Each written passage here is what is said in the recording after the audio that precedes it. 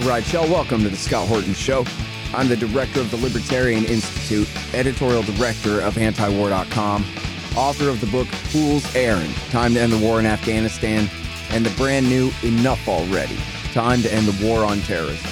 And I've recorded more than 5,500 interviews since 2003, almost all on foreign policy, and all available for you at scotthorton.org.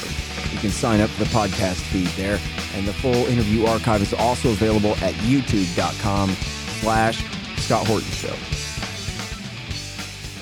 All right, you guys, introducing David Stockman. He is, of course, an author, formerly a congressman, and famously Ronald Reagan's budget director. He wrote, his magnum opus is called The Great Deformation, but he's got a bunch of other great books like that as well on Amazon there. And his website is Contra Corner, David Stockman's Contra Corner, and that's at davidstockmanscontracorner.com. His latest is called Back to Square One. Welcome back to the show. How you doing? Very good. How are you? I'm doing great. Really appreciate you joining us here today. Hey, everybody, watch this.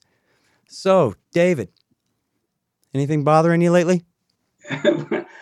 Anything not bothering me would be a better question. When you look around at the world today, you wonder how we got into this predicament.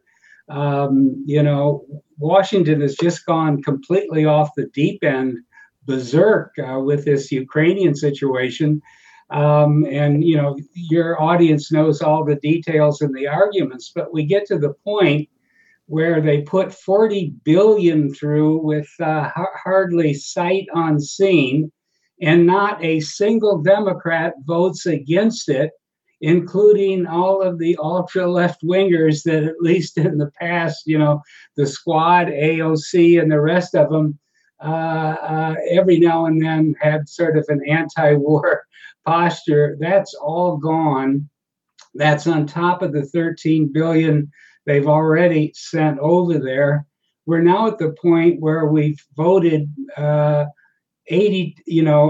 money to equal 82% of the Russian defense budget for an entire year, which includes their entire military, all branches, their nuclear programs, and everything else. This is just absurd. It's not, a question of foreign policy or a debatable argument about national security.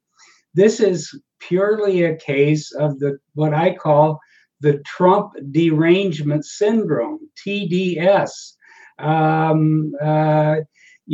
They still official Washington, and in that I include the bipartisan duopoly, the leaders of the Republican side as well, have not gotten over the fact that Trump won in 2016. They insist it was illegitimate due to Putin's intervention. Finally, Trump is gone, and so Putin has become kind of the surrogate, the avatar to attack, basically to prove that you hate Trump with all your heart.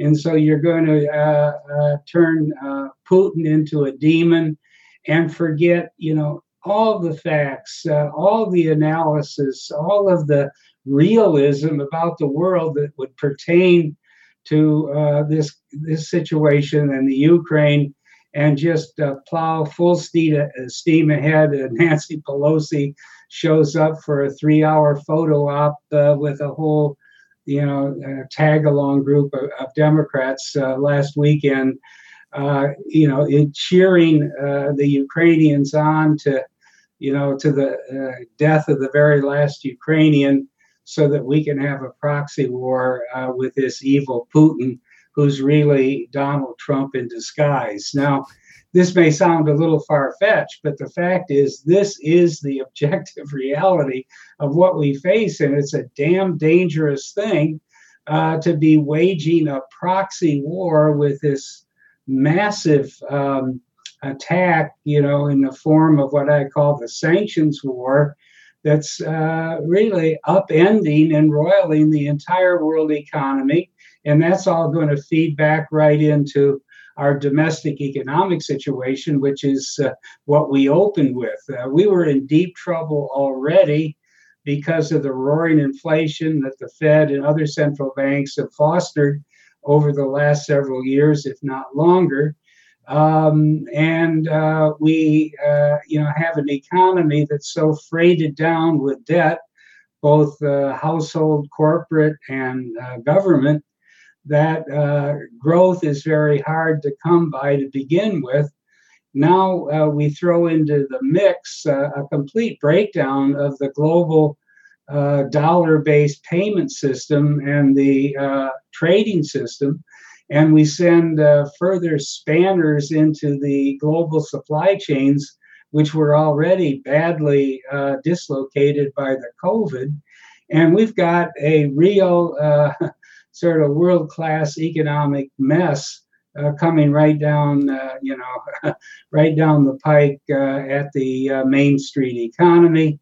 And average Americans who are not by any stretch of the imagination being consulted about this or being represented in any way by, frankly, either party that's having so much fun making proxy war in Washington. Yeah. All right. Well, so many great points to follow up on there. In fact, I'm going to go back to the war for just 1 second. Sure. You may have seen this clip, but even if you didn't, you'll get the gist here of Professor John Mearsheimer, the realist from the University of Chicago, on the PBS NewsHour in a sort of debate with Evelyn Farkas from the Obama years. Yep. And the premise of it's very simple. It's not like they have much time for an in-depth discussion, but the premise is simply that, one, Putin says he would never use nukes unless he saw an existential threat to the Russian state, in which case he very happily would. And two, he could very well see a loss in Ukraine as an existential threat to the Russian state. And so he might use nukes. And three, we're pouring in as much weapons as we can because we're determined to force the Russians to lose the Ukraine war no matter what. And Mearsheimer says, well, this is completely crazy. I mean, in the Cuban Missile Crisis, we negotiated. Right, and what the hell are we doing? And Farkas says, nah, come on. He ain't going to use nukes, or at least, he would signal first if he was going to. But I think Sergei Lavrov has said 3 or 4 times recently that, we could end up using nukes here. Which seems like a pretty clear signal to me, Stockman. So I was just wondering, I mean, you used to live there among these people. Yeah. Just how stupid and crazy and wrong can they be? I'm a bit out of a loss here, Yeah, I am too. And that's why I resort to this Trump derangement syndrome explanation. I mean, this isn't rational. This isn't adult. This isn't analytical in any way. It's they have so demonized one person on this planet of 7 billion some people, Vladimir Putin. They have made him a proxy for all of their political ambitions and frustrations and resentment about, losing control of the machinery of government, at least for 4 years when Trump won, that, they can't think logically or rationally anymore. Why would you drive someone with 6,000 nuclear warheads, 2,000 of which are actually usable and active, to a state of existential threat over a piece of territory in the eastern half of Ukraine that has no bearing whatsoever on the true, security and liberty of the American homeland? I mean, this would have been so easy to solve. They could have said easily in December when Russia and Putin laid out the case for a new security arrangement, they could have easily said, no NATO ever again in Ukraine, that will follow the Minsk process. And if it results in the partition of the country, so be it, because, the Donbass in the eastern part of Ukraine has been Russian for 300 years. in its Russian speaking and its Russian culture and its Eastern Orthodox religiously. And it's not a country that was built to last anyway. It was an artificial creation, as I've often said, of three of the worst people in world history, Lenin, Stalin, and Khrushchev, put together the bits and pieces of what is now Ukraine, that now the entirety of the imperial city in Washington, as I call it, insists that these borders are sacrosanct and must be defended and prosecuted to the extent of, threatening nuclear war. I mean, it's just crazy, but that is, that is the great deep hole that Washington has worked itself into.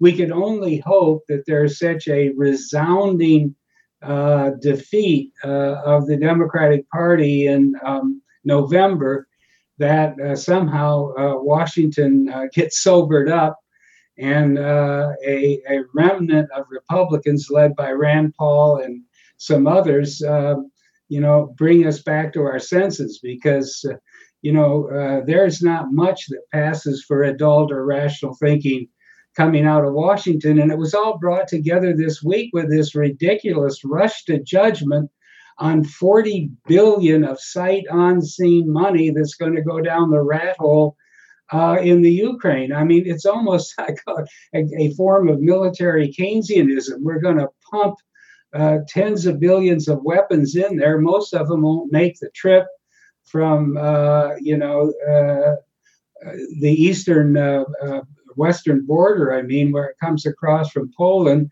to the war front. It's going to be blown up on the way. And what does get to the front in the Donbass will be used up in a matter of days. So, I don't know what they think they're doing. It's not going to change the outcome in the Ukraine. Sooner or later, the Russian forces will prevail. But in the process, they're going to, flush tens of billions of dollars down the rat hole because Washington has really lost its mind when it comes to foreign policy, dealing with Russia, dealing with Putin, and thinking rationally about what's really at stake in this really civil war in the Ukraine between the nationalists from the western and central part of the country and the Russian-oriented, Russian-speaking population of the Donbass in the south that's been under attack by the Kiev government for the last 8 years, ever since the CIA State Department sponsored coup in February 2014. So this is a world-class mess. And there is no doubt about where the responsibility lies. It's come right out of the policy-making forums in Washington, D.C. Yeah. Give me just a minute here. Listen, I don't know about you guys, but part of running the Libertarian Institute is sending out tons of books and other things to our donors. And who wants to stand in line all day at the post office? But Stamps.com? Sorry, but their website is a total disaster. I couldn't spend another minute on it. But I don't have to either, because there's EasyShip.com. EasyShip.com is like Stamps.com, but their website isn't terrible. Go to scotthorton.org/EasyShip. Hey, y'all, Scott here. The Libertarian Institute has published a few great books. Mine, Fool's Errand, Enough Already, and The Great Ron Paul. 2 by our executive editor, Sheldon Richman, Coming to Palestine and What Social Animals Owe to Each Other. And of course, No Quarter, The Ravings of William Norman Grigg, our late great co-founder and managing editor at the Institute. Coming very soon in the new year will be the excellent Voluntarist Handbook, edited by Keith Knight, a new collection of my interviews about nuclear weapons, 1 more collection of essays by Will Grigg, and 2 new books about Syria by the great William Van Wagenen and Brad Hoff and his co-author, Zachary Wingard. That's libertarianinstitute.org/books. Well, I know what'll lick your inflation. A couple of H-bombs. Yeah. But maybe there's a better way. But now, listen here, Stogman. As an economist, I'm a great anti-war guy. And I get this whole Austrian theory of the business cycle. Makes sense to me since I read Jekyll Island, 1995 or whatever it was. The government prints up all this money. They cause a giant artificial boom. A lot of people don't even get to enjoy the benefits of the boom during the boom times, but they just, have to suffer rising prices and whatever. But anyway, if you own assets, then you get, a lot of free welfare basically out of that, right? Right. You didn't build that. Your house just increased in value 4 times and then you sold it. Right. But that's just government money, right? But so in my limited experience, I've seen the crash of the 1980s, especially here in Texas. There was a huge real estate crash that came with the oil crash and an aftermath of the stock market crash of 87. Mm-hmm. And then there's a crash in like another kind of further recession in like 92 era after Iraq War I. And then, of course, the big one in 99 and the bigger one in 2008. But I guess what I'm trying to get to here is most of those seem like sort of simple textbook. Boom, bust. Boom, bust. But now I think something's different. Now we're going back to more of a 70s where it's not really boom, but we don't get to feel, and nobody gets to feel the artificial prosperity, really. I guess some people owning assets get inflated prices there. But we have these kind of crashes, but the inflation is never licked. And so it's sort of one bigger boom with smaller corrections all the time, like we're suffering right now, but no true, bear market or true recession that it would take to really stop the inflationary pressure from all the new money that they created. So I guess what I'm really just trying to ask you is, could you help me to sort of visualize where we are on this boom bust cycle, how it is that this is working now, and what people can expect to see coming, in the near and medium term here? Yeah, those are good questions. And I would say first, we did have a boom, but it manifested itself in 2 places that were different, not the main street economy. First, the boom happened on Wall Street. As all this money was pumped into the canyons of Wall Street, most of it never left. It went into this tremendous speculative increase in the price of all financial assets, bonds, stocks, derivatives, everything in between. And as a result of that, the market value of the stock market alone in the United States went from about 15 trillion at the bottom of the 2008 crash to upwards of 45, 50 trillion today. So that's the first part of the boom. It didn't impact or benefit the average middle-class family. It didn't manifest itself on Main Street. It ended up in this unprecedented financial bubble that emanated from Wall Street. The second thing is all the excess purchasing power that did make its way into the economy ended up, creating a boom in China and in its supply chains around the world, not here. In other words, the Fed has the, obsolete Keynesian view, in my judgment anyway, that when it pumps stimulus into the domestic economy, that purchasing power stays here. It creates more purchases of goods and services, which create profits and wages, which then get spent, and you have a virtuous cycle and all that. But on the margin, that is not what happens today in a world where we have, in the range of $3.5 trillion worth of imports a year, and where much of our productive base has been exported or offshored, to use the correct term, to China and elsewhere. So now when the Fed pumps up spending and demand on Main Street, the purchases end up, in the bank accounts of producers in China and elsewhere around the world. Now that meant that during the interim, let's say from 2012, when the Fed officially adopted inflation targeting, this vaunted 2.00% target, which is not justified by any economics that I know of. It certainly isn't validated by empirical history, but in any event, they had the 2% target. And for the next 7 years through 2019, inflation appeared to be low in a goods and services sense, even if Wall Street was inflated to a fare thee well.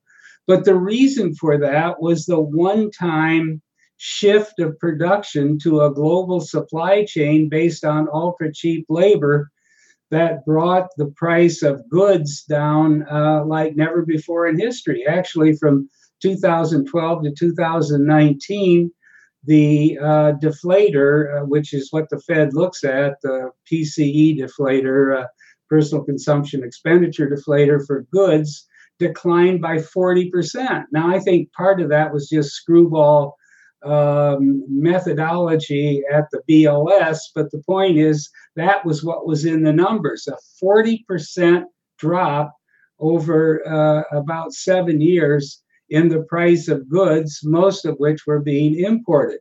So that held down the overall CPI and PCE deflator. It allowed the Fed to not only pat itself on the back, but to constantly moan and complain of low inflation, that they were missing their inflation target from below and therefore needed to keep pumping money.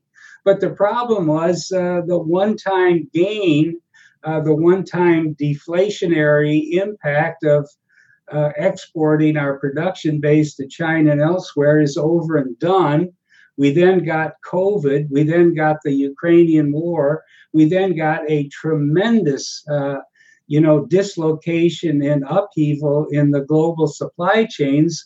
And all of a sudden, rather than importing deflation as we did for about 7 or 8 years, we're now importing inflation that's coming out of, the global commodity situation and supply chains that have been totally upended.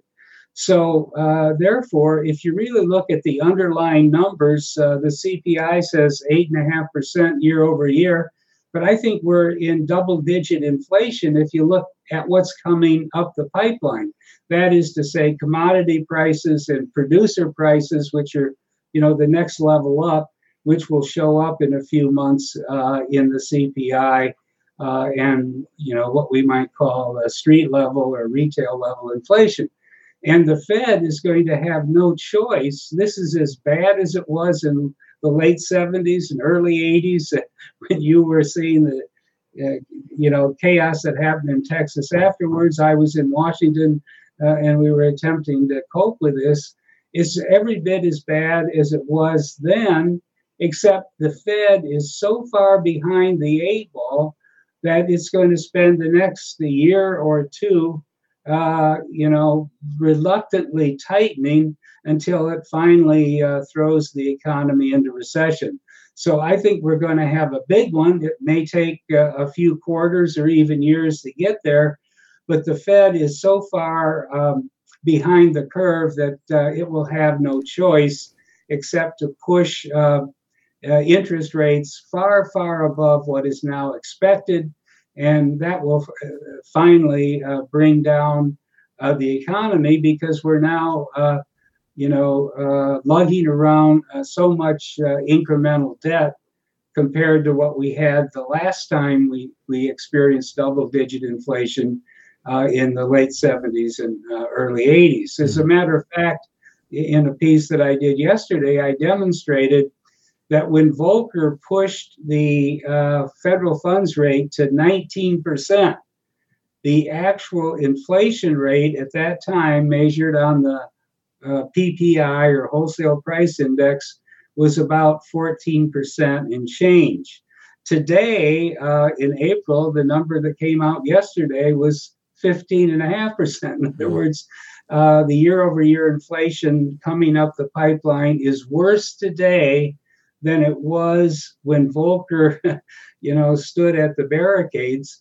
Yet the Fed has had, so much lack of gumption that they have the interest rate at 0.83%, not 19%. Man, so just to kind of zoom out here a little bit, I remember being 4 or 5 years old, watching Hee Haw and I still remember the ads for new cars and trucks, and especially A1 mobile homes. And now I understand why there was a big boom in mobile homes at that time. People couldn't afford a home.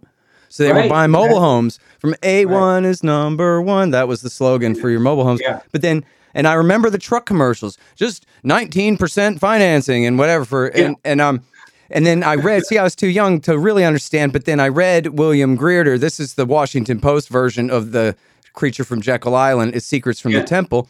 And it's the story of how Paul Volcker, how he was quite deliberately, I guess you would argue honorably, I understand your point of view, quite deliberately forcing America into a Great Depression. He was taking America and he was strangling it to death, and they kept stats on the suicides and the divorces and the foster care and the bankruptcies, personal and business, all across the land, and they had to do it. And you're sitting here telling me now they don't have the courage to do it again, because this is the crisis that these same sons of bitches have put us in again, where the only solution is to force a crash worse than the lockdown crash that they created 2 years ago. Yeah. Well, see, the thing is, in Volcker's defense, he was put in on an emergency basis by Jimmy Carter. I mean, the Democrats never would have taken a sound money man like Volcker, but they were desperate in August 1979. When he came in, the inflation rate was running about 11%. And even the Fed, the dovish Fed of William Miller, had the funds rate at 10%. But he said, this isn't going to work. If inflation is still running higher than the funds rate, it means the real interest rate is negative, and people are going to keep borrowing and spending, and the inflation isn't going to be contained and curtailed. So he pushed the interest rate up, not because he was some kind of a guy that wanted to make people suffer, but he saw no choice coming to the game that late with the Fed so far behind the curve. So he pushed the interest rate to 19%, and it did bring the economy down, and it did purge the inflation. And by the first quarter of 1986, the inflation rate was running about 2%. Now, the lesson there is not that you need a Volcker, to slam on the brakes and to be heroically steadfast at the bridge. You need not to get behind the curve. But, again, they have not learned the lessons of history. And here we have, Powell, who's number one responsible for this, led the Fed to a situation where inflation is pushing double digits, and he has an interest rate that is less than 1. I mean, that's about as dumb, that's about as counterproductive and pusillanimous as it comes. And so we're right back in probably worse shape than where Volcker was when he came in, when he was put in on a desperation basis in August 1979. And now, let me go back to something you said about, but the national debt and every other debt is so high now that if you were to do that again, they'd blow up the world, right? Yeah. Now, that's the thing I pointed out yesterday. Roughly in early 1981, when Volcker finally broke the back of inflation and had the federal funds rate at 19%, there was about $5 trillion of debt on the economy and $3 trillion in change of GDP. So the leverage ratio, debt to GDP or debt to income, was about 1.5. And that's where it had been historically, through good times and bads, prosperity and lack of prosperity. But that was kind of the golden mean that was more than 100 years standing. Today, we're at 3.7 times debt to GDP, 85 trillion of debt, 88 trillion of debt versus 24 trillion of GDP.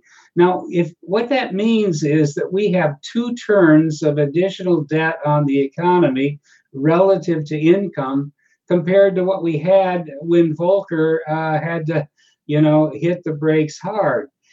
In dollar terms, if we had the same ratio, same national leverage rate, 1.5 today that we had back then, there would be 38 trillion of public and private debt, not 88 trillion. In other words, the economy is lugging 50 trillion of extra or incremental public and private debt that will be hit hard when the Fed finally has to crank up interest rates to a level that will be sufficient to break the back of inflation and get the price level moving,